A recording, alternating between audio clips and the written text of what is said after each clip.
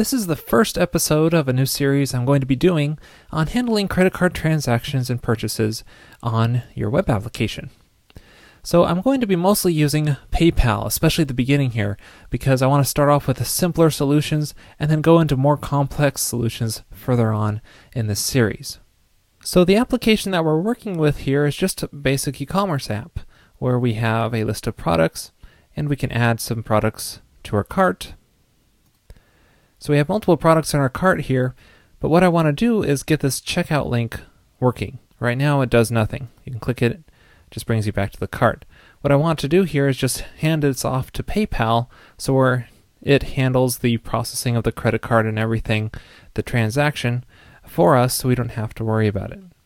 Since we'll be working with PayPal in this series, I'm going to be working in the PayPal Sandbox. This is a special designated area for developers for testing their application without having to worry about real transactions and passing money around.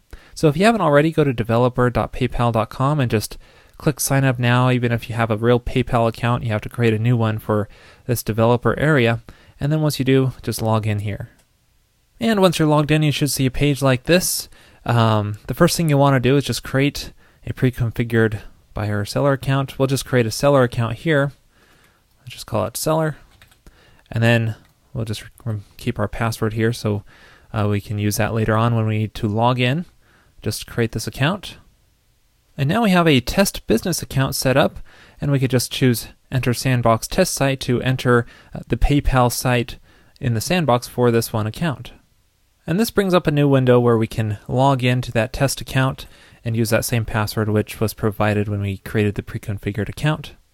And then here we are logged into the PayPal Sandbox, which should look pretty familiar to you if you have a PayPal account. We could just click the Merchant Services tab, which is usually where we want to go, but this is where things can start to get confusing because PayPal has so many different services it offers. It's kind of like, okay, which one do I want and which will be right for my site? So hopefully this series will walk you through some of the different options, and then you can kind of choose depending on what the application needs. As I mentioned in this series, we want to start simple, so I'm just going to go with the first option here, Website Payment Standard, and this is pretty much as simple as you can get where you're just passing in a URL with all the order information to PayPal. It handles the gathering the user's information, handling the credit card transaction, and then it just returns to your application.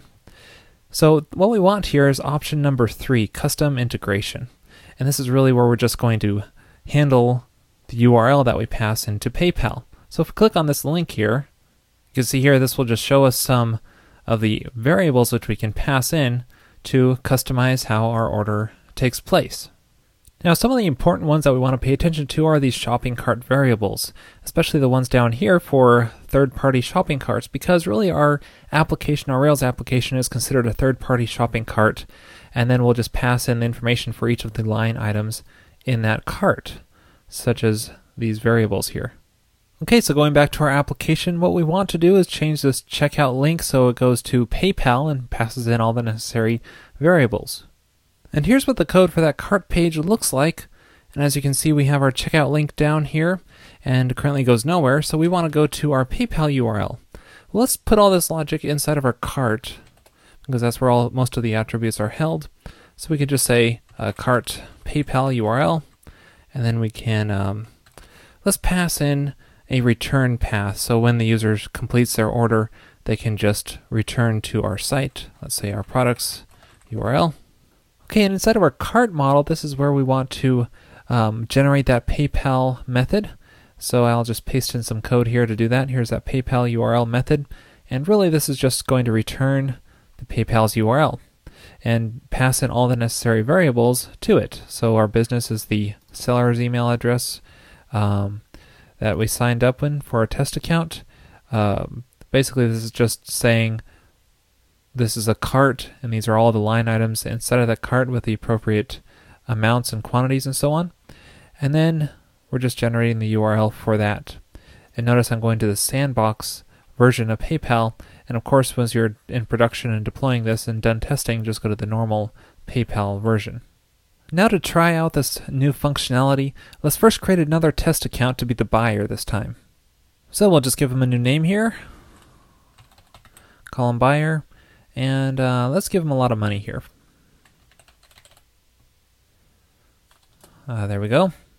And now our buyer is created, so let's use this account to test out our shopping cart functionality. So now going to our application, let's try checking out, but if you look at the status bar down below, you can see it's now going to the PayPal site, and with a very long URL with all the line item information in there. Now if this length of the URL concerns you, you might want to use a form instead with hidden fields for all the PayPal variables, but here let's just try this out. And once we click that checkout link, it brings us to our PayPal page where we have our cart with all of our line items inside of it passed in, and we can enter in either a credit card number, so the user doesn't have to have a PayPal account. If they don't have one, they can still check out, or if they do have a PayPal account, they could just enter in their information here. We'll just enter in the buyer's username and password. And that brings us to the confirmation screen, which looks good, so let's just choose Pay Now. And there we go. Now our order has been placed, so we can just return back to our store if we want to. And that brings us back to our main store page. But now let's see what happens if we add another item to our cart.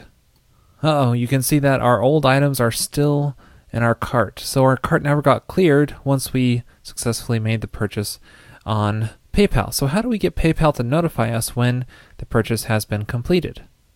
Well, this in itself is a pretty big topic. So what I'm going to do is leave this episode off now and continue this topic in the next episode in this series and see how we can get notifications from PayPal and act accordingly upon them. This episode is sponsored by Pragmatic Screencasts. There you will find high-quality screencasts on a variety of subjects, including Ruby and Rails. Check them out at pragmatic.tv.